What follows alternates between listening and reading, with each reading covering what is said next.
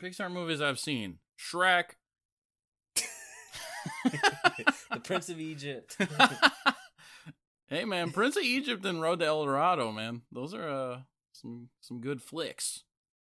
Nerd!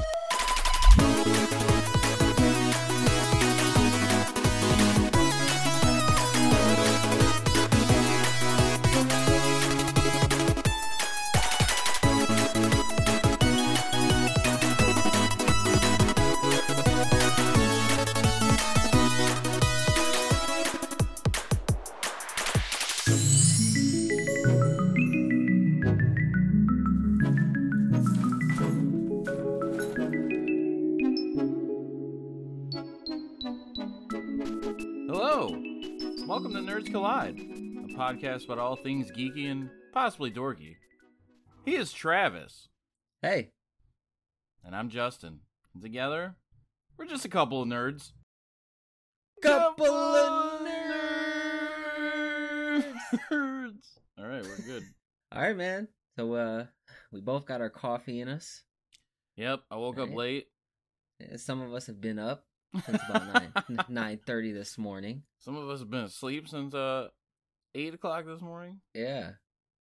I actually ate a bowl of cereal. Nice. What kind?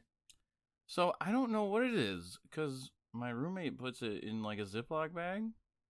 It's like, I'm pretty sure it's Golden Grams, but it looks like that honey cereal, not honeycomb. I don't remember. Honey Smacks? Yeah. But it tastes like Cinnamon Toast Crunch. So I'm just like, I don't know what this is. Got to be some type of off-brand cereal, because I feel like Golden Grams is hard to mistake for something else. Yeah, so I was like, oh, this looks like that Honey Crisp or whatever. I don't know. But then I tasted it and was like, this is literally Cinnamon Toast Crunch. Weird. So yeah, I ate cereal, had some coffee. Cinnamon Toast Crunch, that's General Mills, right? I think so. They have not missed, because they had Cinnamon Toast Crunch. They had a Sugar Cookie Crunch. They had a bunch of different ones. The French Toast Crunch. Yeah, they are. It is General Mills. Yeah, they haven't missed, but none of them match just good old-fashioned Cinnamon Toast Crunch. I didn't even realize they had. I knew they had French Toast Crunch, but they got Blueberry Toast Crunch. They got Apple Cinnamon Toast Crunch, Strawberry Toast Crunch. That's weird. I haven't seen any of those. The only other ones I've seen the Churro Toast Crunch and the Sugar Cookie Toast Crunch. They had that out around Christmas time. Do you like Kix? No. Alright, so Kix is alright, but there's a knockoff brand called Gorilla Munch, which is an organic cereal, and it has like every box you buy is supposed to be like some of the proceeds go to help gorillas in the wild, like in Africa. And but the box is so good. It was the reason why I bought it initially. It's just got this gorilla. It's like a painting of a gorilla just looking at this cereal. It's so good. You gotta look it up. What's your all-time favorite cereal? You know, this is kind of a boring answer, but Honey Bunches of Oats, that's up there, I think. Okay, my answer is kind of boring too, so I have a backup answer that's less boring. But my boring answer is Frosted Mini Wheats. That's a good cereal. I've loved those since I was a kid. I think my non-boring one is probably Cocoa Pebbles. Okay, so our friendship is going to keep getting tested doing this show, okay? Because I'm a Cocoa Crispy guy. I think Cocoa Pebbles can go take a walk. I have no opinion either. I don't ever prefer it either way. I have a very strong opinion. I think the Pebbles are disgusting. No, but I like the Fruity Pebbles, though. That's funny because I don't like the Fruity Pebbles. Until very recently, I didn't fuck with those. But recently, like within the last few years, I like have had some and have changed my mind a little bit. Yeah. I I like the Fruity Pebbles a lot, but I don't know. It's something about the Cocoa Pebbles that, pun intended, leaves a bad taste in my mouth. What about Cocoa Pops? You ever have that? No. It's got a really good that's a UK brand cereal. Anything cocoa, if it's not Krispies, no. Hey, Cocoa Pops provides 50% of your daily vitamin D needs. So all you need to do is go outside for the rest of the day. All you gotta do is eat one bowl of Cocoa Pops. And then you go outside, and then that's it. Well, I'm not eating cereal for the nutrition or the vitamins or whatever. Oh, actually, you know what my favorite cereal is? Okay. And this is a boring answer. It's Honey Nut Cheerios. That one's like universally liked by everyone. I don't think I've ever met anyone that hasn't liked Honey Nut Cheerios. It's just real good. I don't know what they do. I listened to this podcast called the Taste Buds Podcast. Yeah. Where they debate two different foods, and one of them, I forget the specific episode, but they were talking about Honey Nut Cheerios. They were talking about how obviously it's not the original. The regular Cheerios is the original, but the sequel is better. Mm-hmm. And it's probably the only case in terms of cereal. Yeah. Well, no, actually, no. I take that back. It can't be because Rice Krispies. Rice Krispies, yeah. Rice Krispies came out first, and then Cocoa Krispies. Cocoa Krispies. So I just contradicted myself again. Wow, you're a liar. Yeah. Listen, by the end of this episode, our one listener is gonna hate me. Yeah, well, our other listener already doesn't like me because I made fun of him for buying that Wii U Breath of the Wild. So he's like, I don't know why I still listen to this. Yeah. You know what cereal I really liked as a kid that I don't like anymore? Huh. Apple Jacks. Yeah, that always leaves a bad taste in my mouth, like an aftertaste. So does Fruit Loops. I cannot eat those anymore. Another one is Crunch Berries. Ugh, dude. Captain Crunch, Crunch Berries, that whole brand can just frig off. That stuff tears the roof of my mouth up. It has a bad aftertaste to me, and I'm just like, I'm not good at this. Listen, I'm sorry you don't know how to chew your cereal correctly, but chew. No, it does though. It does. It does rip your mouth apart. Chew. I just swallow that shit.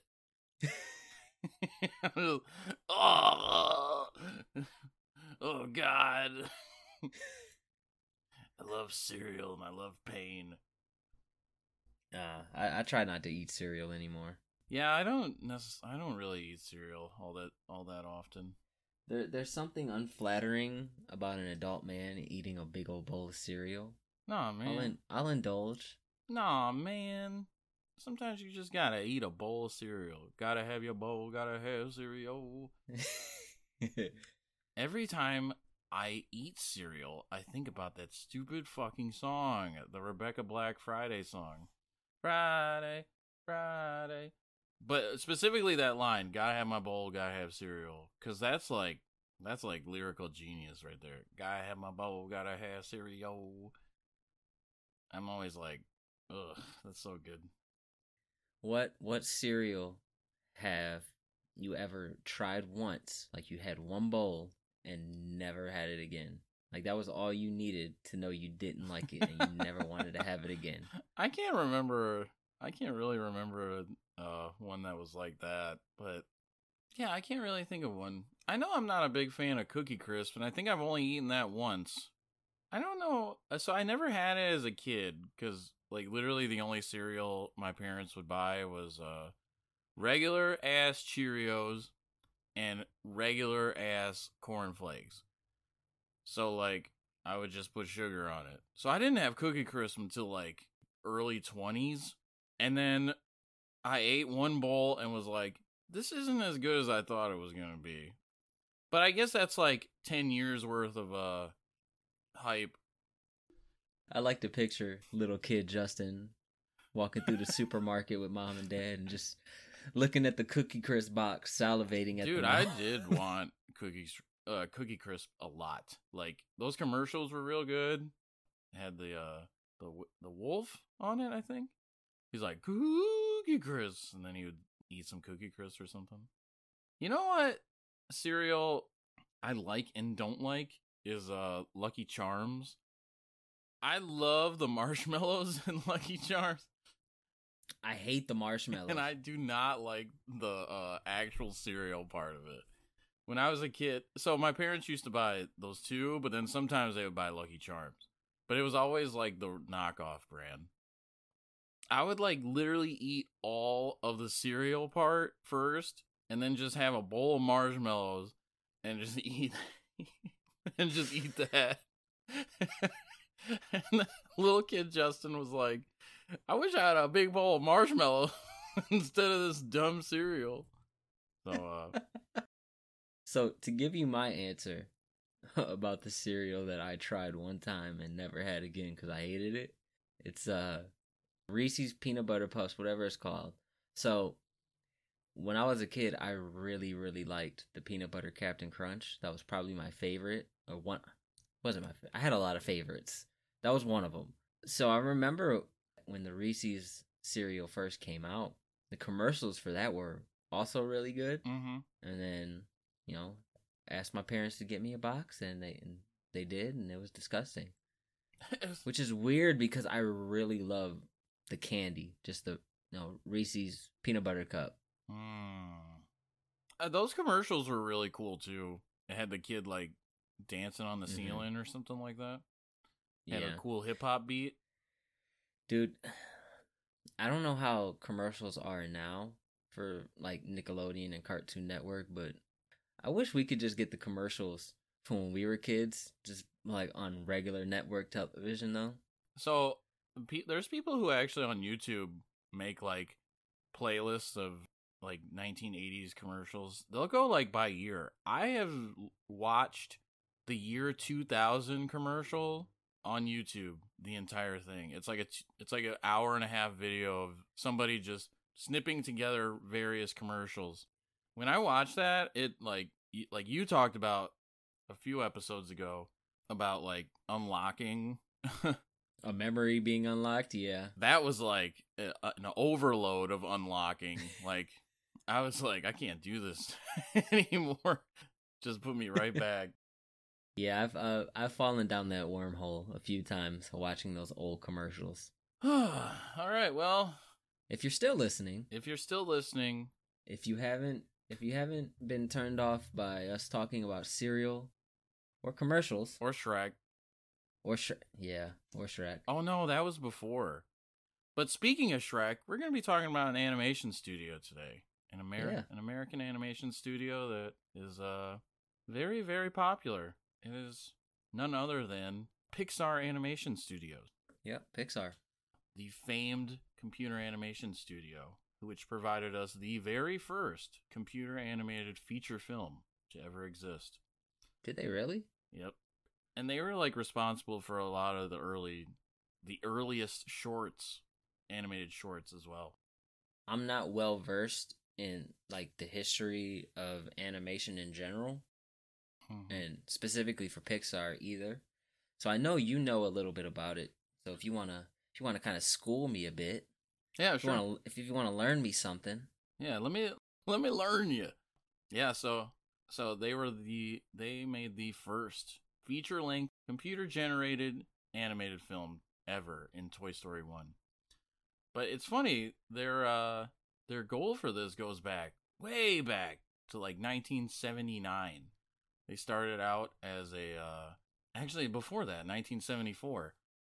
They got their start when New York Institute of Technology founder Alexander Schur, he owned a traditional animation studio.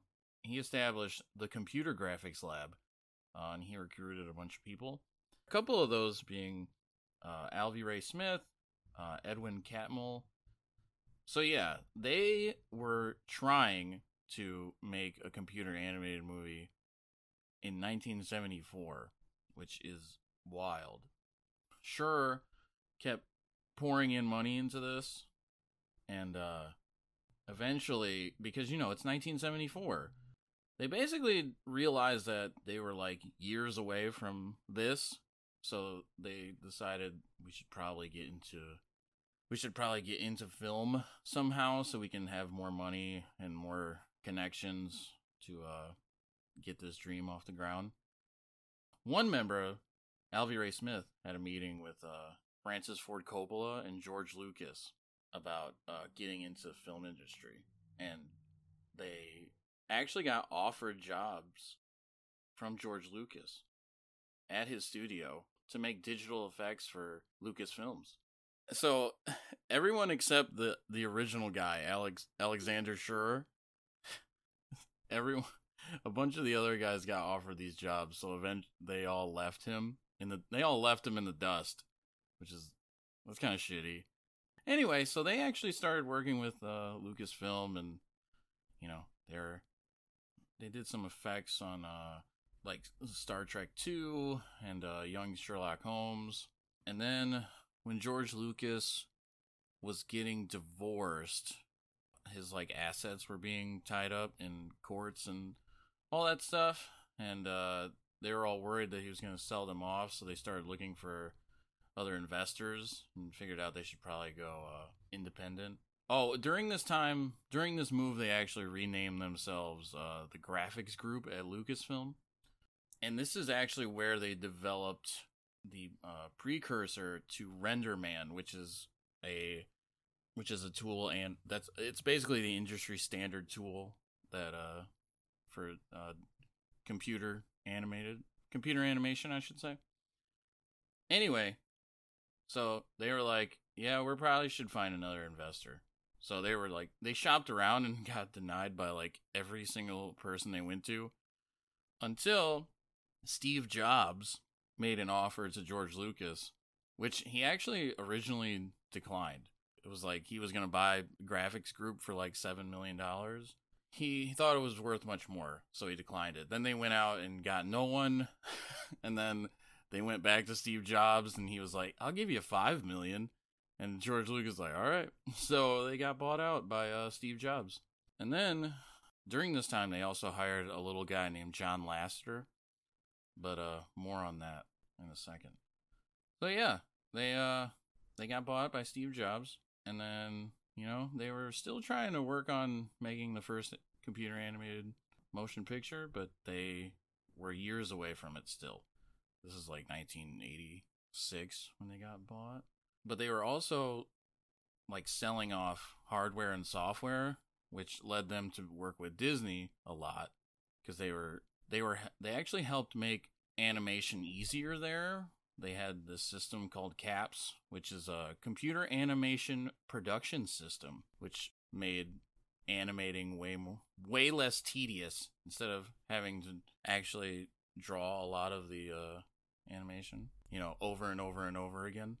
They actually the first time they used it was on The Rescuers Down Under. So anyway, then, because of this relationship with Walt Disney, Disney approached them about making a movie, which at this time it was like 1991. And so they were like, I think we have the tools now to be able to make a computer animated movie. And with Disney backing them, they had a shit ton of money, and they were owned by Steve Jobs. So anyway, started working on a movie. It's funny because when they were in development, they would occasionally screen test for Disney executives, and Disney executives would give them notes about what they should change. So they would change it, and then they brought it back, and Disney was like, this is worse than what you brought us before. Like, what happened? And the team was like, we literally followed your notes exactly as you wanted. And that's when they realized that they had to do things on their own. They couldn't rely on Disney, because this is so unprecedented. Like, you can't go on the old ways when forging a new path. But anyway, a little guy named John Lasseter had been making shorts for the company for a really long time. He actually is responsible for their logo, the lamp in the beginning of the title card. That's Luxo Jr., which was an animated short they did. So anyway, John Lasseter and a team of others wrote, directed what would become Toy Story. Toy Story premiered in 1995, and that's it. The company was set after that. Actually, it's funny, Steve Jobs, 2 or 3 days after Toy Story premiered, made Pixar a public company, and that's the reason why Steve Jobs became a billionaire, because of that. Like, I mean, he was rich before, but like a billionaire because he made Pixar a public company 3 days after Toy Story debuted in theaters. Yeah, so then, you know, Pixar became a really successful animation studio. And eventually they got bought out. They were sold, I should say, to Disney, because one of the executives, I think his name is Bob Iger, Robert Iger. Robert Iger realized that the only new creations that Disney had characters wise had created in the last 10 years were all Pixar. Like, the only ones that children actually were like into and wanted to dress up as and see at the parks, they were all Disney or Pixar characters. So yeah, they made a deal together, and that's it. That's all she wrote. And the rest is history. The rest is history. So yeah, even back in like 1974, they were like, we're gonna make the first computer animated movie, and it took them 30 years, but right, or sorry, 20 years, but it's crazy to think that they were working on that, or they had the idea to start working on that well before our time, well before we were even born. Yeah, it's crazy. Yeah, and like they didn't have the tools then, but we're just working constantly toward it. I always find stories like that interesting, where someone has like an idea, but the tools aren't there yet. And then, eventually down the line, technology advances and they're able to do it. I always find those stories really interesting. Yeah, it is really interesting. It's also a really commendable trait to be like, well, these tools aren't available yet, but I'm going to, eventually finish this. But like, you have to wait like 20 years to make this one dream a reality. So I guess we should say we wanted to have this episode about Pixar because you just recently watched their newest movie, Turning Red, right? Yep. So I actually hung out with my friend Mackenzie, and we watched Encanto and Turning Red like back to back. Okay. I had been interested in seeing Encanto, because just people just keep talking about it. Every Google suggested article I see is like, "Don't Talk About Bruno" is the #1 song in America. We don't talk about Bruno, no. Yeah, that song's great. So, I was, as a fan of animation, I was like, all right, I gotta see it. And Disney Animation Studios has been on the rise for the last few years. So, like, actually producing good quality content. So, anyway, yeah. I watched it. I was like, this is good. The animation is really beautiful. It's good. And I watched Turning Red, and I was like, this is that fucking Pixar magic, dude. Like, in every sense of the word, well, that's not the right saying. In every sense, Encanto should be better, I feel like, because it's a more visually stunning film. Like, the animation in Encanto is just absolutely gorgeous. But somehow, Turning Red, I just feel, is better. Pixar has somehow discovered this magic to make characters feel so real and so like down to earth, regardless of the story that they're telling. They are so good. They're so good. Such good storytellers. Yeah, man. Turning Red is awesome. It's about a little girl, May, and she's a little feisty girl. There's like, so I will preface this with, when the trailers for Turning Red are really bad, like it's got that stupid NSYNC song where it's like, it's gonna be May, and the character's name is May, so I get it, but it's like, all right, the trailers are really bad. So going in, I was like, I don't know about this, guys. But yeah, man, about a little feisty girl growing up in the early 2000s, and there's like a bunch of references to like things at that time, like boy bands, and like she has a Tamagotchi that she takes care of all the time, and like her and her friends are like all about anime. Pixar's so good at getting characters right. Like her group of friends is really funny. Like her parents, it's so good. Anyway, and you know, Turning Red, it's got that representation of not only like Asian culture, like you know, female Asian culture. So that's really cool. That's really cool to see. Yeah. So I guess to go back, not really to go back, but so you were telling me about Turning Red, which inspired this episode because we kind of started talking about our favorite Pixar movies. Mm-hmm. Universally, people kind of have this idea that Toy Story is the best. Number one. Yeah, so we had the idea to talk about our favorite Pixar movies that aren't Toy Story. Yep. I guess before we even do that, do you want to say like your history of watching Pixar movies, or what they mean to you, or anything like that? What do they mean to you? So I don't have much. I think you have more of an extensive history than I do. Really, the only memories I really have about Pixar movies is I don't think I ever seen any of them in theaters. Okay. I would go over my aunt's house, and my aunt had like they always had a lot of movies. She had this hallway, and the hallway had a shelf, and she had just about every like Disney or Pixar movie VHS you could think of. So a lot of those movies that I watched were borrowing from her.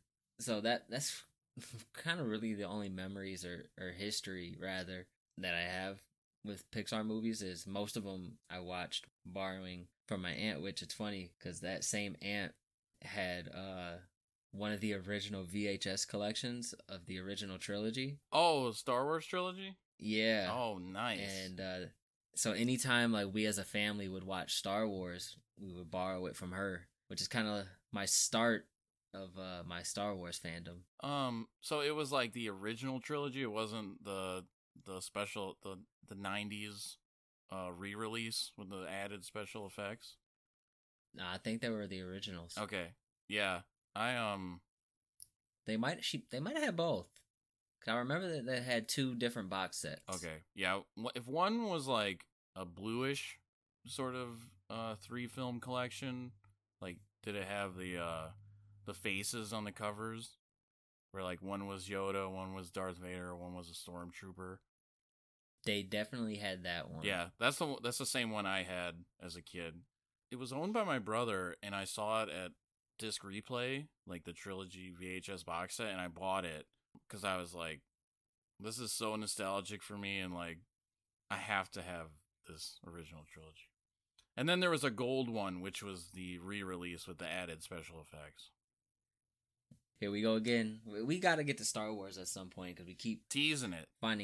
We keep finding a way to bring it up. So anyway, yeah, I don't have much of a history with Pixar.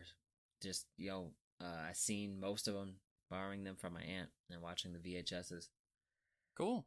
Yeah, I guess mine is a little more extensive. Like I'm sure, along with everyone, the first one I ever watched was Toy Story. I didn't see that in theaters, but I did see it when it came out on VHS. I do remember like the hype around it. It was like the biggest movie ever at the time. Anyway, we got the VHS, and I watched that thing so much that I could probably quote I could probably recreate the first 10 minutes of the film for you right now. Like dialogue, music, sound effects. I'll just paint a picture for you, Travis, of the first 10 minutes of Toy Story.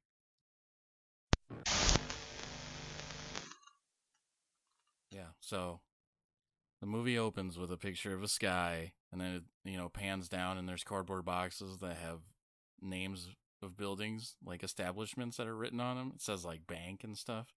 And then all of a sudden, Mr. Potato Head is like brought into the shot by hand, and he's like, hold it right there. This is a stick up. Don't anybody move. And then he says, now empty that safe. And then the piggy bank drops some coins on the ground. And he kisses the money and says, hoo hoo hoo, money, money, money. And then Bo Peep says, stop it, you mean old potato. And then he says, quiet, Bo Peep, or your sheep will get run over. And then the camera pans to a race car track, like Hot Wheels track. And the sheep are in the middle of the track. And then, she says, oh no, not my sheep. Somebody do something. And then it shows Woody on the bed, you know. The best part about Toy Story for me is, like, as an adult, is how the beginning is just, they have the kid holding the toy and he's, like, moving it by himself. Like, that's just such a good detail. Like, I don't know. I love that movie. Anyway, so I just quoted the first 2 minutes of Toy Story. I'm pretty sure there's gonna be somebody listening to this that's like, well, actually, Bo Peep said. Oh yeah, definitely. Yeah. Well, you know what? Maybe next episode I'll rewatch the entire Toy Story, and then I'll quote the whole thing. I'll quote the whole goddamn thing. So yeah, I love Toy Story 1. I didn't actually care for A Bug's Life when it came out. Oddly enough, I was more of a Ants fan. The DreamWorks picture Ants, which I don't know if that would be the case, because I haven't watched Ants since 1999, probably. Probably don't need to. Yeah, I don't really want to, honestly. I did see Toy Story 2 in theaters. I did love it. I didn't enjoy it as much as the first one, but I have, throughout the years, grown to appreciate it more. It is kind of like, I think anything you did after Toy Story was going to not hit the same way. But it does do a lot of really cool things. And the animation is better in Toy Story 2 than in Toy Story 1, which is just a testament to their constant progress towards making computer animation better than it was. It does have a song that little Jessie sings in it that makes me cry, makes me teary-eyed. Aww. I'm always like, anytime I watch that movie and that song comes on, I get a little tear in my eye. I'm like, why are you doing this to me? Why are you making me cry? Anyway, yeah, so there was a period of time, though, where my older sister and my younger brother and I would go to the movie theater to see the latest Pixar movie that started with Monsters, Inc., and then, like, ran through Finding Nemo, The Incredibles, and Ratatouille. Actually, I can tell you the exact date that we saw Finding Nemo. It was July 15th, 2003. The reason I can tell you this is because, you know how they used to have those booths at theaters where you'd sit in them and then you would get like a drawn picture of you? Mm-hmm. So my sister was like, we should do that. So she clicked the wrong one because there was like a group one and then there was a single one. She clicked the single one. It was like, oh man, well, I can't like get out of it. So I guess somebody just take a picture. So my younger brother Sean and I decided whoever took the funnier picture, we'd keep that one. Because you could like try again. Yeah. I don't know if you can see this. Oh, nice. It's a picture of me as a 12, 13-year-old kid with my tongue hanging out. And my brother and I laughed for so long. Then she clicked the right one, and we had our little group picture, but I ruined it because we were still in that goofy mode. Uh-huh. So I did this. Oh, God. And my sister was like, why did you do that? So she took another one. Uh-huh. My parents were so mad when we got home. They're like, your sister spent $15 on pictures. You ruined them. I was like, first of all, she picked the wrong. I ruined $5 worth of pictures, okay? I mean, but you know, that now that I'm adult, I'm like, man, that's $5 though. Anyway, so I liked all those movies. My interest in Pixar did wane over my teenage and early adult years. As it does, naturally. Right, but then I kind of caught up on all of them except two. The only two I haven't seen are Luca and Onward. There's a lot of them I haven't seen. Like what? All of them. No, there's a lot. I've only seen a handful of them. All right, let me pull up the list real quick. I've seen Toy Story, A Bug's Life, Toy Story 2, Monsters, Inc., Finding Nemo, The Incredibles, Cars. I've seen Ratatouille once a long time ago. Toy Story 3. I've seen Cars 2. Monsters University. I've seen the first 10 minutes of Inside Out. And that is it. That's it. I think I might have seen Toy Story 4. But if you're ready for a hot take, I might not remember Toy Story 4 because I think all of the Toy Story sequels can take a walk. Oh. All of them. Oh, God. They all can take a walk. Travis, you summon a gun. Are we just gonna get into it right now? Your beef with Toy Story? Let's just get into it. All right. Because I have a beef. I have a few different beefs with Toy Story. The first one I just told you. I think the sequels can take a walk. I don't ever care to watch them. Okay.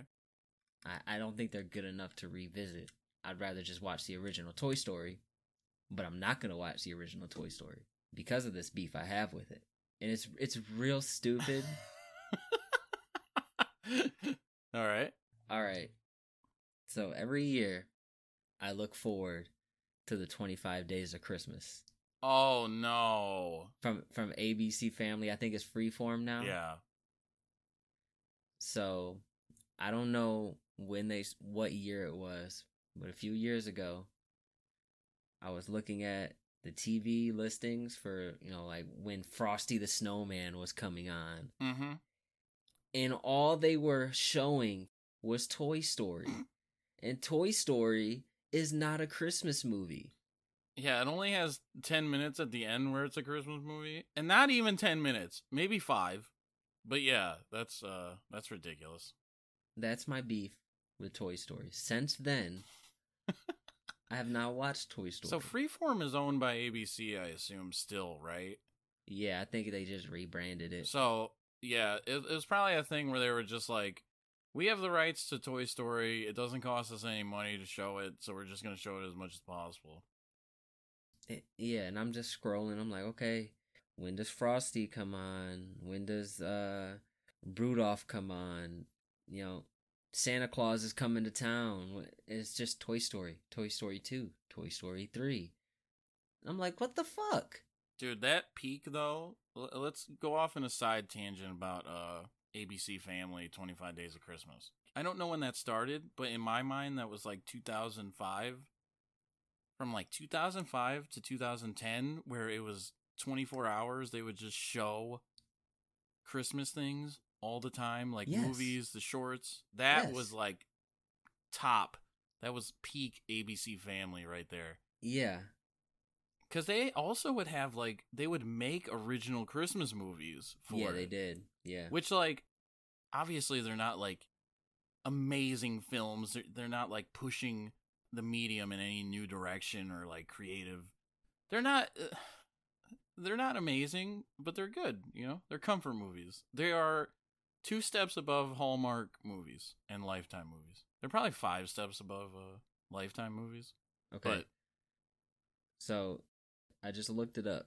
So ABC Family started 25 Days of Christmas in 1996. Oh shit. Yeah. All right. So when they were showing just Christmas stuff like on a 24-hour loop, that was peak ABC Family 25 Days of Christmas. Yeah, because you think back, when you're in school, you get that Christmas break and it's usually 2 weeks. We would just watch 25 Days of Christmas nonstop. And it puts you in the spirit. And when you're an adult and you're trying to recapture that, rekindle, and you're trying to rekindle that a bit, and you look at the 25 Days of Christmas lineup, and all you see is Toy Story. It puts a bad taste in your mouth. Okay, I get that. So that's why I have a personal vendetta against Toy Story. And like I said, the other one is I think the sequels are okay, but 2 is probably the best of them. 3 I really didn't care for much. Okay, that's a hot take. 2 is the best sequel. That's like unanimously people are like, it's the worst sequel. Listen, it's like I told you before we started recording, I'm gonna be hated. You got first my Breath of the Wild take. Now Toy Story. That is hilarious. All right. I'm gonna trying to look up what the last year's 25 Days of Christmas lineup was, because I want to see if they still had Toy Story in here anywhere. They used to do a 13 Days of Halloween, which was really cool, because they would have like paranormal shows and all sorts of cool stuff. But I think recently they changed it to where they just play Hocus Pocus every day, all day, every day. Yeah. The first time I watched Hocus Pocus was 2 years ago. The first time I watched Hocus Pocus was last year. Nice. And that's my fiance's favorite. What's one of her favorite movies is Hocus Pocus. That movie's good. It is. It's really good. Okay, I might have to let go of my my Toy Story beef. Uh-oh. Because I'm looking at the 25 Days of Christmas lineup for last year, and Toy Story is nowhere to be found. All right, let that beef go, okay? Freeform, they realized their blunder. They probably played like Cars 3. They're like, do you want to get into that? You want to get into your refusal to watch Cars 2 and Cars 3? Yeah, sure, why not? All right. I think Cars 1 is awful. It is such a bad movie. I don't like any aspect of it at all. It's like, anyway, so Cars came out when I think Cars came out after Ratatouille, or maybe it was like right before. I know I was a teenager when it came out. Ratatouille came out the year after Cars. Okay, so I was working at Meijer at the time and would just see like shelves and shelves of display for Cars. And like I wasn't watching a lot of TV then, so I didn't like when I would catch it, I would see like a trailer for it or whatever. But I didn't know when it was releasing. And this is in my years where I wasn't particularly into Pixar animation. So for like a good year and a half, I just would see displays of car merchandise, and I was like, when is this fucking movie coming out? Like, there's all these kids have car shirts. There's like aisles and aisles of cars, and I don't even know when this is coming out. And then somebody was like, it's already out. And there was like a DVD of it.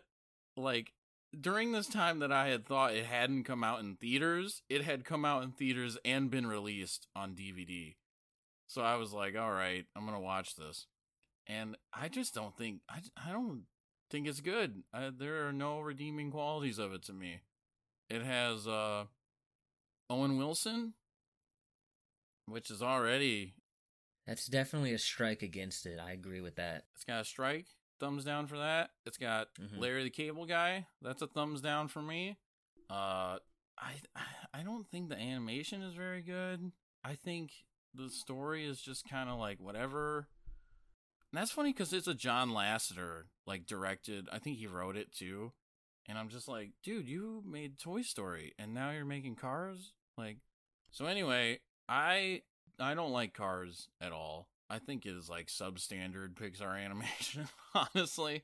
And I watched the first 10 minutes of Cars 2 and was like, this is not it. This is not for me. Okay, I agree that Cars 2 is terrible. And I've never seen Cars 3. I've never really cared to. But I remember not specifics, but I remember really liking Cars when it first came out.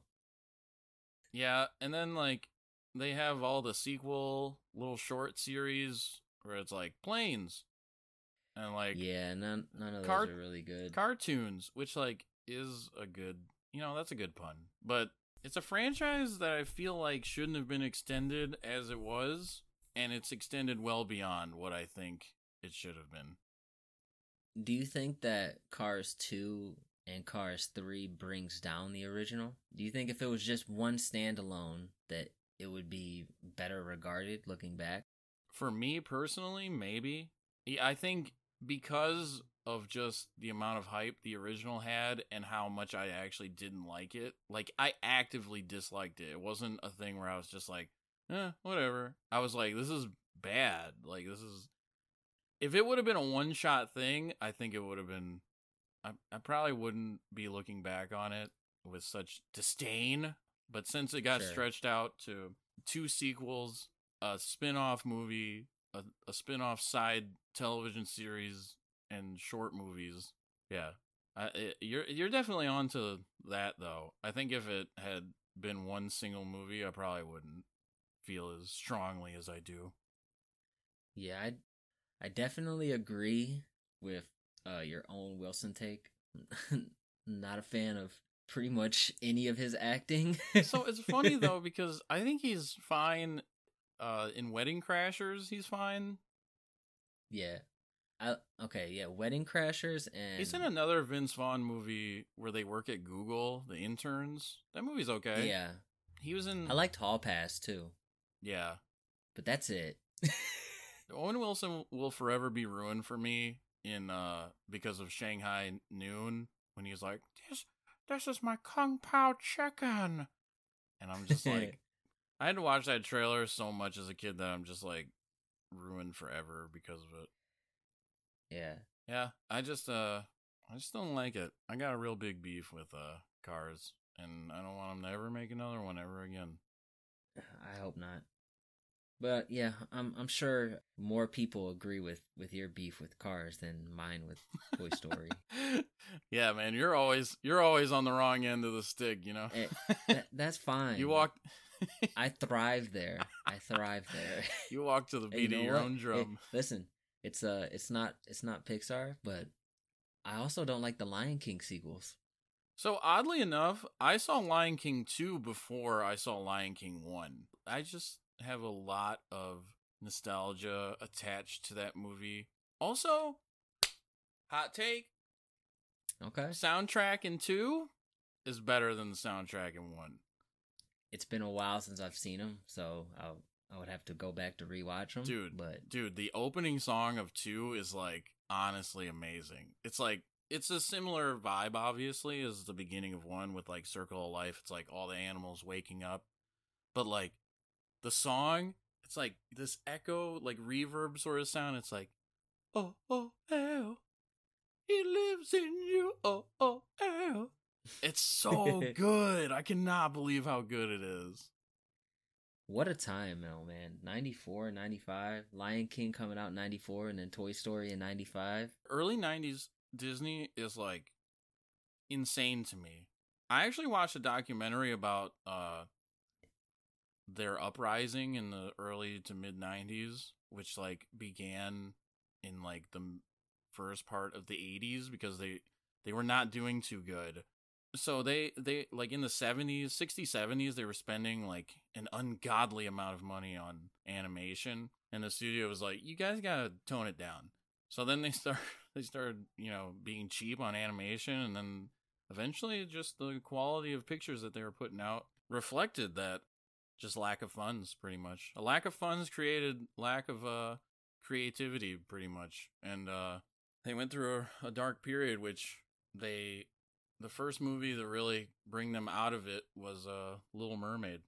And then you got Little Mermaid, Beauty and the Beast, which was nominated for an Academy Award for Best Picture. Like, they didn't have Best Animated Film at the time. It was amongst like live action movies, people were like, this is the best movie of the year, which is wild. And then you go Aladdin, Lion King, Pocahontas, just all right in a row, which are, if you ask anybody what their favorite, I'd say probably 80% of the time you're going to get one of those three or one of those five. I will say I'm a bit more forgiving to the Lion King sequels than I am to the Toy Story sequels. I've only seen 2, but I haven't, Yeah, that being said, I'm still not going back to rewatch the Lion King sequels. Or the Toy Story, you mean? No, both of them. I'm not going. I'm not going back. Like I said, I'll go back and watch. I guess now I can go back and watch the original Toy Story now that I can let my beef go. Maybe. So this conversation kind of started with us talking about cereal. Yes. The conversation started with us wanting to talk about our favorite Pixar movies that aren't Toy Story. So I think we each have 3, right? Oh, 3? I did a 5, but let's Okay, you did 5. Okay, I'll just do 3 because I don't have that many. Honestly, it was hard to come up with the 5th one because they kind of all just. I'll do my 5, but 5 is like, whatever. Let's go ahead. All right, so 3 would probably be The Incredibles. Nice. 2 would be Finding Nemo. Okay. And my favorite, my actual number 1, is Monsters, Inc. Monsters, Inc. It's the only one that I have like a memory from. Like I said, I actually have that memory of borrowing that and then taking it home and watching it like 3-4 times before taking it back. And I just think it's the best of the bunch. That is, if you can handle Mike Wazowski. Yeah, Mike Wazowski. If you can handle about an hour and a half of that, which I can. An hour and a half of Billy Crystal yelling. Yeah, if you can handle, yeah. You know who? John Goodman's in that movie. I have a secret theory that John Goodman's never been in a bad movie. I don't know if this is true or not, but like when I think of John Goodman, I think of like 8 movies, and I'm like, those are all good. And Monsters, Inc. is one of them. So, all right, so let's go with your 5. My top 5 Pixar movies that don't include Toy Story or its sequels. Number 5 is Up. So, well, I'll explain it later. If anything, you just need to see the first 10 minutes of Up, and like that's pretty much all you need to see. That's just a really emotional beginning. Number 4, The Incredibles. Number 3, Seeing Red. Number 2, Inside Out. Number 1, WALL-E. WALL-E. All right, now give me your list with Toy Story and its sequels.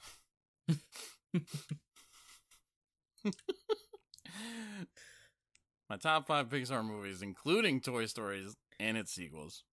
Number 5, Toy Story 4. Number 4, Inside Out.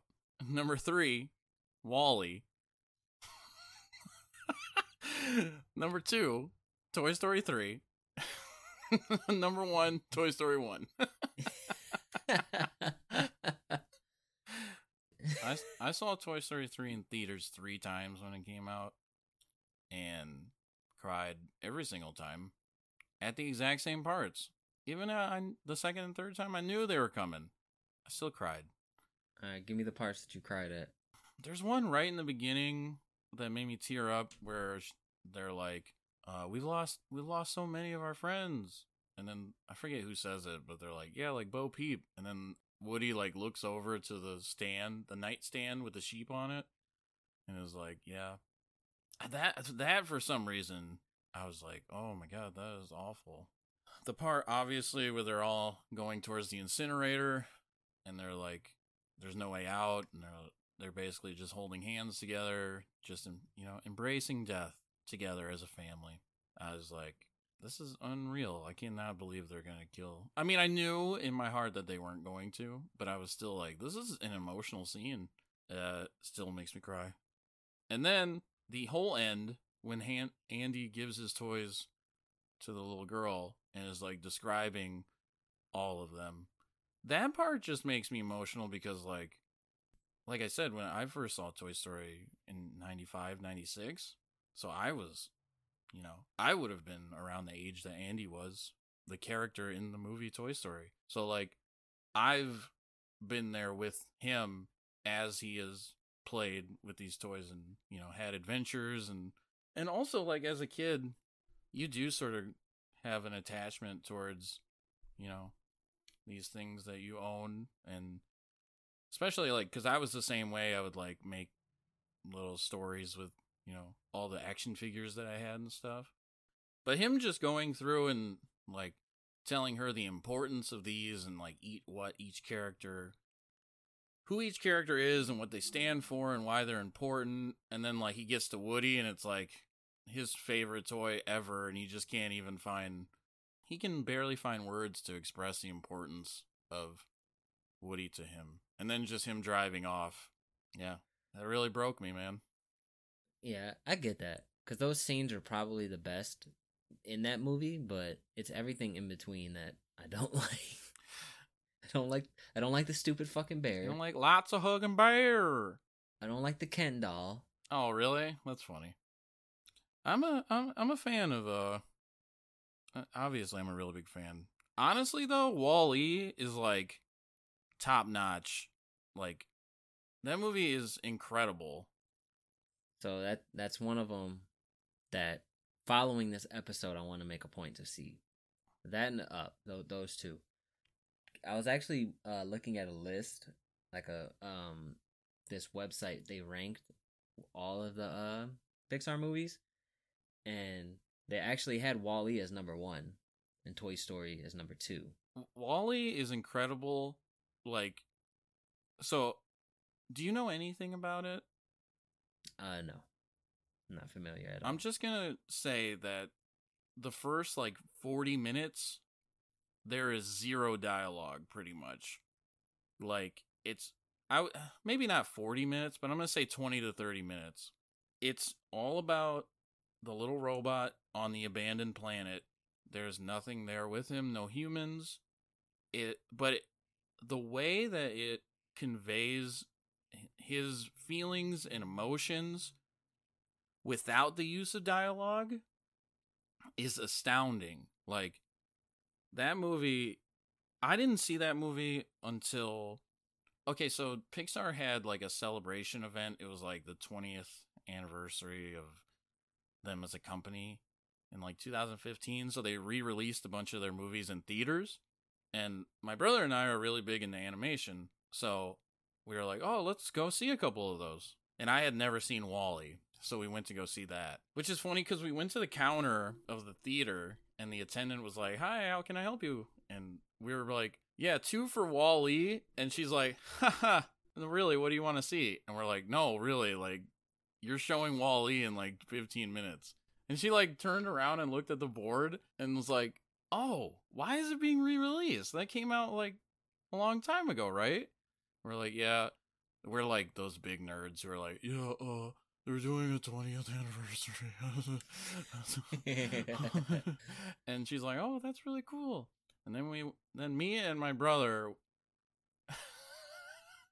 went together in the theater and just watched Wall-E together, which, like, is funny, is a funny image in itself. But we actually had a similar experience. This is totally off base, but I just got reminded of this. We were gonna go see The Karate Kid in theaters because they re-released it for, like, the 35th or 40th anniversary or something. I don't remember. But I was waiting for him in the lobby. Or no, outside. I was waiting for him outside, and these 2 kids came up and were like, hey, can we ask you for a favor? And I'm like, just, like, looking at these kids like, what do you want? I'm trying to go see The Karate Kid. And they're like, we want to go see... Oh my god, they wanted to go see something. Some rated R movie. I can now remember what it was, though. They're like, we want to go see this movie, but, we're not old enough to buy tickets, so could you, like, take us into the theater? Like, They basically need an adult supervision. And I was apparently the adult in this situation. So I'm just like, yeah, sure, whatever. So then we're waiting for my brother. And my brother walks up and he gives me this quizzical look, just like, because, it's these two Arabic kids just standing next to me. They're like teenagers, and we're just chatting it up. Then he walks up, and I say, "Hey, bro, I just met our cousins at the movie theater." And and he's like, "Okay. Hey, cousins, it's been a long time since we've seen you." And, like, the worst part is that, like, we thought that was so funny, but they were just like, these guys are weird. We went to the counter. I'm like, one for Karate Kid. My brother's like, one for Karate Kid. And the attendant's like, "Are these two with you?" And I'm like, "Yeah, these are my cousins." She gives me a look like, "Yeah, right." They're like, "Yeah, two for the Karate Kid." The funniest part about that is the Karate Kid showing was more expensive than the showing that they wanted to go to. Like, the Karate Kid one was like $8 and their showing was like $5. I didn't realize that until we got up to the counter. But anyway, then we bought our snacks and I was like, "All right, cousins, we'll see you in the theater." And then I never saw those people ever again in my life. And yeah. Anyway, sorry to go off on a tangent, but that just reminded me of it. That little story of yours just unlocked another memory of mine. Oh yeah? Yeah. Another movie theater story. It was I want to say 2008, 2009, whenever the remake of Friday the 13th came out. Okay. Quick question. Yeah. Do you like that remake? Or are you going to get to that in the story? No, I wasn't going to get to that in the story, but I like everything before the title screen. Okay. Yeah. Everything right before it pops up and it says Friday the 13th. Okay. I don't know. Yeah, all right. Go ahead. So anyway, yeah, it's whatever year the Friday the 13th remake came out. And I remember it was on right around Valentine's Day. I believe it was release night too, because it was crowded. So we get there.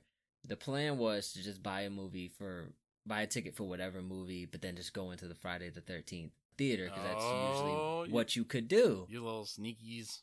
But we bought the tickets for whatever movie we could. We get in there and we see that they got a line to get into the actual theater, and you got to show them your ticket to get in because it was so crowded. We eventually found somebody to get the tickets for us, but then I had already spent $20 on these tickets for this other movie, so I had to pay double just to see Friday the 13th. And then I get in the theater room, and we had to sit in the front row. Ugh. All the way in the front. And then I think I fell asleep. Yeah. That's probably one of my least favorite movie theater experiences. You know the crazy thing about going to the movies? It's like one of those things where I never want to do it, but when I go, I have a good time. That's funny because I'm the opposite. I love going to the movies. Like, it actually sucks that I haven't been to the movies in such a long time. Like, I've been sparingly in the last 2 years, through pandemic. But Sure. like, for example, I used to have this subscription where you could see 3 movies in a month, and it was like $20. So like, once you saw 2 movies, it was totally worth it. So as long as you saw 2 movies in a month, like, it paid for itself. But then you could go see, more than that, or maybe it was a month. I don't remember. So No, it was a week, wasn't it? Go ahead and tell your story. I'm gonna look this up. No, I wanted to ask you a question. Are you the guy who goes when you go to MJR? Do you clap at the Yes. theme song? Yes. Okay. I am. No shame. I don't even. Okay. I used to not be. I used to look down on the people who clap. Then you grow up and you let that childish way of thinking go, and then you start clapping. I think the first time I clapped was at the dollar show that they had over there. Was it Lincoln Park? Yep. Or Allen Park. Yep. Allen Park. They tore that down, didn't they? Yep. That's Made me sad. sad. It was closed for a couple years beforehand, but yeah, that's where I saw a lot of movies, like especially Pixar movies. I saw a lot of those at the dollar show. For the people listening, close to where we grew up, there used to be this movie theater where they would show movies pretty much like right before they came out on DVD. Yep. Or as they were coming out to DVD, you'd be able to go, and it was $1.50. Yeah, I think special like matinee prices were like $1.50, but usually it was just $1. Yeah. Yeah, man, that was a great theater. I mean, the theater itself was not great because like the floors were always sticky and the bathroom smelled, And Mm-hmm. but it was kind of like a smaller theater, so it felt more intimate, I think. Yeah, and also you're paying $1 to get in there. What are you expecting? Yeah, that was the other thing too. Man, I remember this one time because my parents used to like find ways to like get us out of the house. I have 5 siblings, so like there were 6 of us in the house together, and my parents were just like, I need these fucking kids to get out of here for some time. So like my parents would regularly send us like just be like, here's some money, go see a movie. So a lot of times we would just go to the dollar show, obviously. One time my parents were like, here's some money, go see Elmo and Grouchland. Mind you, like I think I was like 12, so my younger brother was 9. My 2 older brothers who went, one was 17, 18, and the other one was like 40 or like 30. So we were like, none of us were in the age group that this movie should have been in, or that this movie was geared towards. My dad's like, here's this money, go see Elmo and Grouchland. My dad didn't go with us, right? He stayed home. We went to the theater and saw Elmo and Grouchland. Why did you not just see something else? I don't know. I don't know why we didn't do that. Because how would your parents know? It's not like you're gonna go home and be like, or it's not like they said, all right, you gotta bring the stub back so we can check. I don't know why we didn't. I think we were just so fearful that for some, like he would know. Sure. That we were just like, we better just go see it. So I have zero recollection of that movie at all. My 2 older brothers fell asleep during it, and my younger brother Sean was just like, "This is horrible. Why did we see this?" And then the next time we went to go see a movie, where my dad was like, "Here, go see How the Grinch Stole Christmas." My oldest brother and my younger brother Sean, they were like, "All right." They went to go see it, and my older brother John and I were like, we're gonna go see Dude, Where's My Car? so we did. Yeah, man. Looking back, you guys probably should have just went and seen The Grinch. I just recently watched for the first time all the way through the film adaptation of How the Grinch Stole Christmas. It's all right. Really? Yeah. I'm not a big fan of the animated one either, honestly. So to me, boy, this podcast is gonna get real rough in December. So, like, I like it, but I don't really like it. I think the music is cool, but yeah, I don't know. I'm kind of not like I'm not big into Dr. Seuss anyway. Like, I think a lot of the shorts are kind of mostly terrible, specifically the Lorax. But I'm not a Dr. Seuss fan either, but I always separate the Grinch from that. I've always enjoyed the Grinch. There was a period when I was younger where I didn't like the Grinch, the Jim Carrey one. Mm-hmm. And it's another stupid reason why. I remember going to the movie store and renting it, and then took it home. I was really excited to watch it, and then we sat down as a family to watch it that night, and we turned that movie on, and I just get the biggest migraine out of nowhere because I got migraines as a kid. Mm-hmm. So there were a few years where I was just like, I didn't watch it. And then when I finally did watch it, I watch it every year at Christmas. That and Elf. Like, gotta watch those every year. Yeah, especially since they were showing Toy Story during 25 Days of Christmas. The beef comes back, baby. Yeah. So that the wound is still sore. So the AMC is not called AMC Plus. It's called AMC A-List. You can see 3 movies every week. So it's $20 a month. As long as you see 2 movies a month, it pays for itself. Yeah. I don't think there's not that many movies, at least for me, that come out that I'm clamoring to go see in the theater. So eventually that's what happened to me. But for like a solid year, I was like seeing movies on the regs, using that. So yeah, I'm a person that likes to go to the movies, like actively is like, I'm gonna go to the movies. Yeah, like I said, I enjoy myself when I go, because I mean, if nothing else, if I'm not enjoying the movie, I can get a good nap in. Especially with those new theaters that got the recliners. Dude, once you go to one of them, you can't go back to like a regular theater. That was You can't. that was the thing that ruined that dollar theater was all those newfangled theaters got the comfortable chairs, and then once Yeah. you went back to the dollar show, you're like, this is horrible. I feel like I'm gonna die. I think the first movie that I seen in one of those theaters was Rogue One.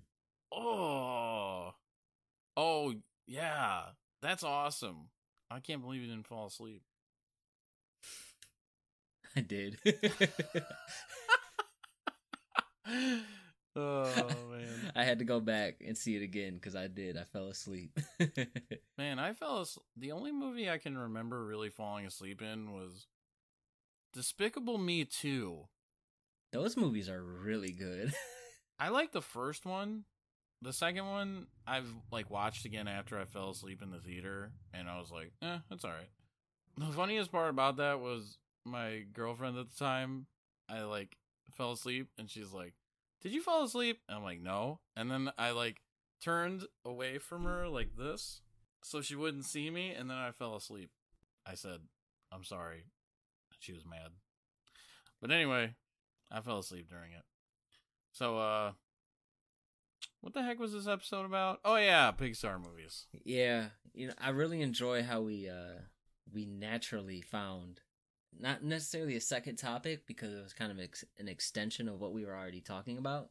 But before the episode, we were talking about like, man, do we need a second topic?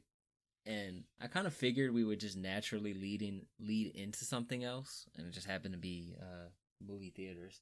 Yeah, I'm a fan. I actually want to go see. I have the day off today, and I'm debating whether or not I want to go see that new Sonic the Hedgehog movie because the first one is good in the sense that like I had zero expectations of it being good and was like, that's all right. And the second one, everybody's making a big deal about. So I haven't seen the first one yet. The first one is all right. It's like if someone is like, hey, I'm gonna give you this shitty Brussels sprout sandwich, and you're like, well, that sounds horrible, and then they give you like a bologna sandwich. You're like, all right, that was better than the other thing, but it's digestible. Right. All right. Well, we've been going for a while. We haven't taken a break. Do you want to take a break and then we can come back and get into our recommendations? Yeah, sure. All right.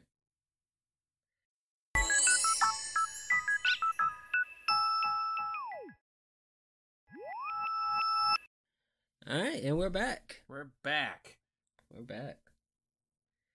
So, we are at the portion of the show where we are going to be doing some random recommendations. Okay, hold on a second. This thought just popped into my head.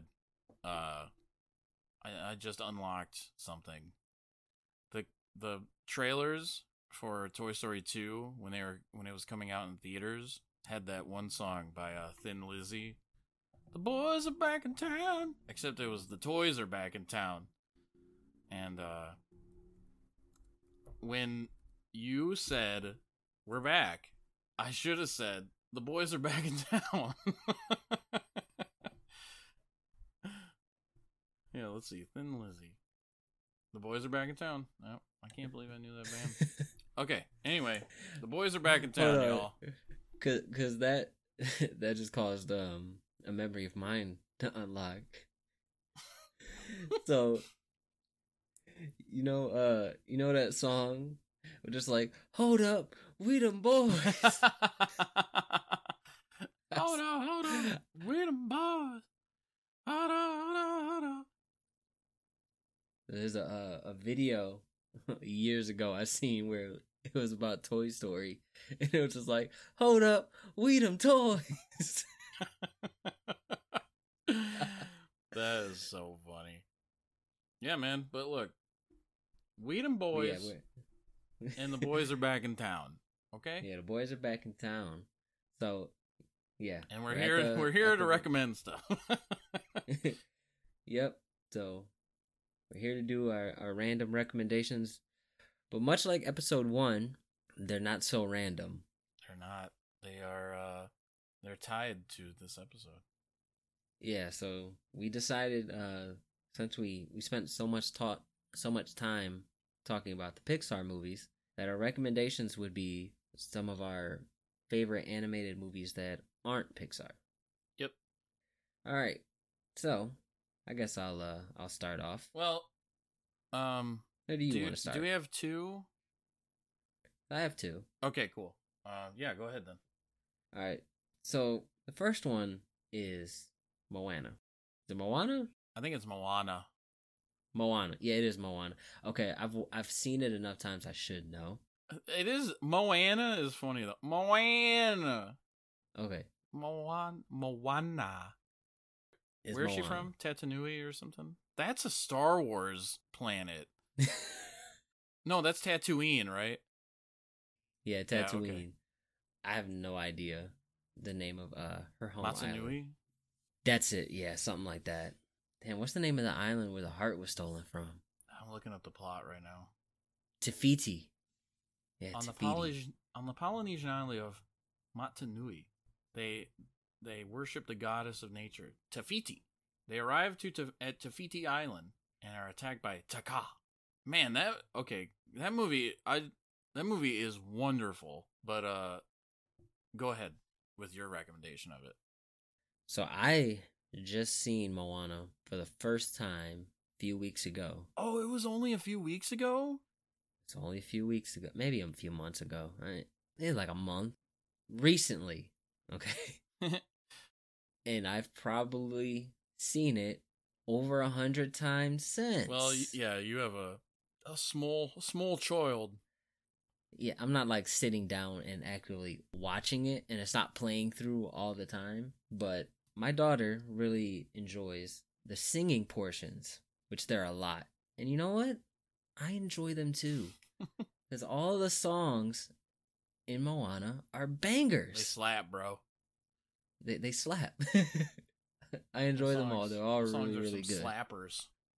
Yeah. I'm gonna start saying that. This is a slapper, bro. All right.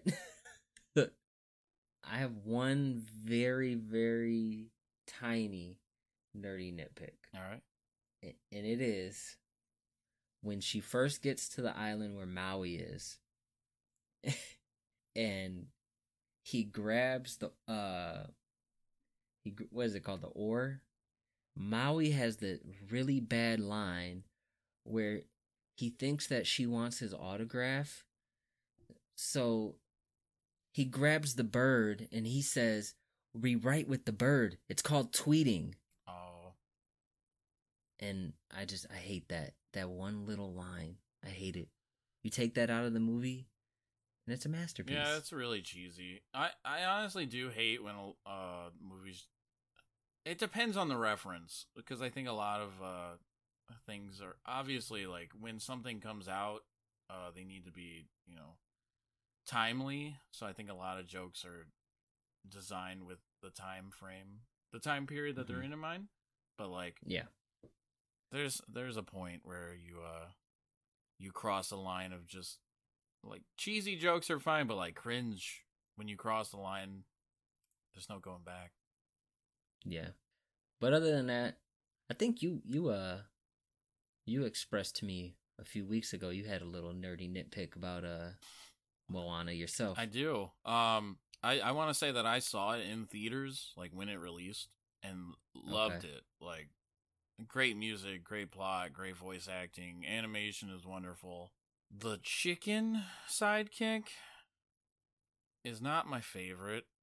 I honestly wish that the little pig would have been the sidekick, because I think that pig is so adorable and just cool looking and really expressive, and the chicken is just like, it feels like something tacked on for additional laughs, and I think that Maui is enough of brings enough comedy to it to justify his exclusion, the chicken's exclusion from the movie.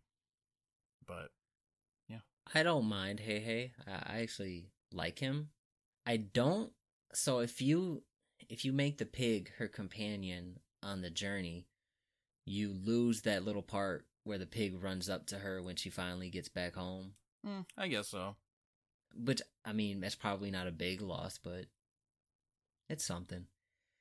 Anyway, you should definitely go watch Moana. Yeah, Moana is great. Okay, so my first recommendation is a Studio Ghibli movie. For the longest time, I said Studio Ghibli. It's spelled with a G, and it's kind of reminiscent of the GIF debate. So anyway, that's something I learned recently, that I was pronouncing it wrong my whole entire life. Anyway, Studio Ghibli is an animation studio based in Japan. Their most famous artist is Hayao Miyazaki, and he is pretty much revered in the industry. Like, people in America, like artists in America, really look up to him. A lot of his work is just incredible.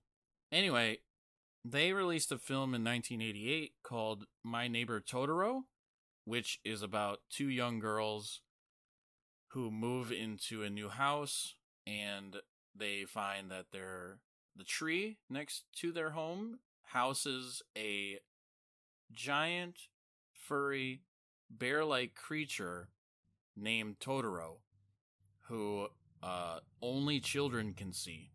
And honestly, so I've showed a couple people this movie as adults that hadn't seen it as children, and they're like, "This is boring," because it kind of is. There's not really like a plot per se. It's kind of just like about the life of these two children who meet this extraordinary creature. I think I just have such an emotional attachment to it.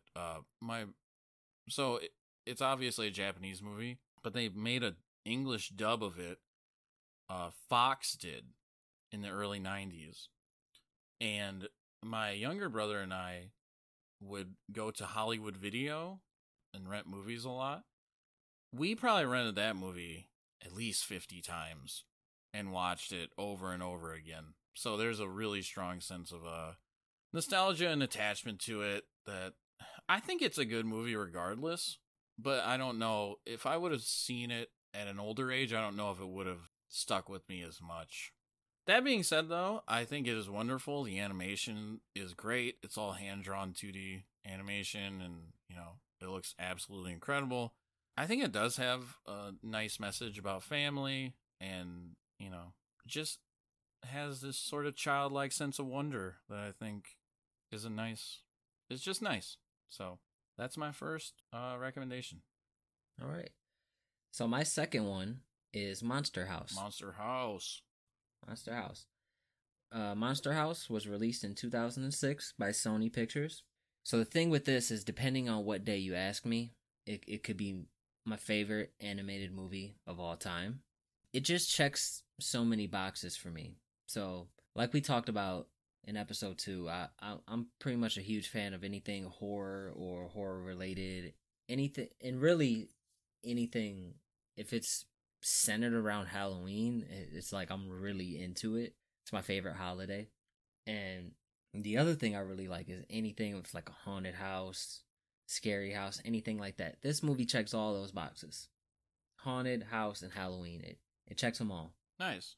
Yeah, that's funny that it kind of changes, like your stance on it changes, because mine changes, but in a more, in a different way. I go through periods where I'm like, that movie's good. And then I watch it again, and I'm like, that movie's not good. And then I'll watch it again, and I'm like, that movie's good. Every time I watch it, I have a different opinion on it. I don't understand what the deal is. Yeah, so just to give a brief description, so the story is essentially about 3 friends who believe that the house across the street is a living creature that means to harm them, and the parents who, of course, don't believe them. Like I said, it checks so many boxes for me. I think my opinion on it wavers in that I don't watch it all that often. Yeah, so I should point out that I'm not watching this movie, like, very often, but, like, when it first came out, I saw it, and was like, I like this. And then I saw it again and was like, I don't like it. So there was like a 2-year period where my opinion on it changed drastically, like 4 times. So I probably seen it like right around the time it came out and really liked it, and then it just kind of, I forgot it existed until it popped up on a streaming service a few years ago, and then I rewatched it myself, and then I rewatched it with my fiance a few years ago around Halloween. Like I said, it is just everything that I enjoy. It's present there, but like I said, any given day it could not be my favorite because I watched something else recently or rewatched something recently that I enjoy more or I think I might enjoy more. But anytime I watch it, I'm like, oh no, this is my favorite one. That's cool. Yeah, it does check off a lot of boxes for things you're interested in. So it makes sense. Because there aren't too many animated films out there, at least to my knowledge, that are like centered around something being haunted or scary. I don't know. Maybe I'm just oblivious to them, but I don't know. I will suggest. I think I sent this to you. Mm-hmm. But Paranorman is one Yeah. you should check out. Coraline, also by the same company, is another. It's not like based in Halloween, but it is kind of creepy. So, all right. So what's your next recommendation? another Studio Ghibli movie called Princess Mononoke. Okay. This movie came out in 1997 in Japan and 1999 in America. It's basically about this soldier. This movie takes place a long time ago. The setting is like, what I read was like 1336 to like 1570 Japan or something like that. The soldier touches this infected boar because the creatures of the forest are becoming infected with like this slimy disease thing, and he touches it with his arm and it like leaves this like dark mark, and all the people are like, you gotta go to like the forest spirit and like get cleansed of it pretty much, otherwise it's gonna spread throughout your body and you're gonna die. So he makes this journey, and along the way he finds this town called Irontown, which is like cutting down mass amounts of the forest to use for like their industry, pretty much their economy. And there's this human girl who rides a white wolf who attacks their town a lot, and their people, because she doesn't want them to destroy the forest. There is so much blood in this movie. I saw this in like 2000, like as a kid, and was blown away by how violent it was. Like in the first scene, the infected soldier, he goes to like shoot his arrow, and the infected arm takes over and like directs his arm to like shoot the arrow at this guy's head, and his head explodes pretty much because like this infected portion of his body has like a mind of its own and is like powerful. But yeah, it's a really great. Obviously, the animation is spectacular. The story in itself is great. It deals with humans' impact on nature and how our civilized societies that benefit us a lot take a lot away from the planet, and we're destroying the planet for our own comfort. Yeah, there's a really deep message in there, and very violent. It's great. It to me now it is kind of overhyped because like I think that was the first Studio Ghibli movie that a lot of people became aware of, and which is funny because I saw My Neighbor Totoro first, and didn't realize that the two were related at all. And then I saw this, and then years later realized they were made by the same company, and was like, whoa, wow, that's cool. So yeah, I definitely recommend Princess Mononoke. My picks were basically like, do you like kid stuff, or do you like adult stuff? Do you like blood? Yeah, I was just gonna say, for anybody still listening, if you enjoyed listening to two adult men nerd out about movies meant for children. Yeah, right at the very end, I hit you with a a movie aimed towards adults. So Yeah. But there you have it. Those are our recommendations. yay! I think that's it. All right. Thank you for making it to the end of the show.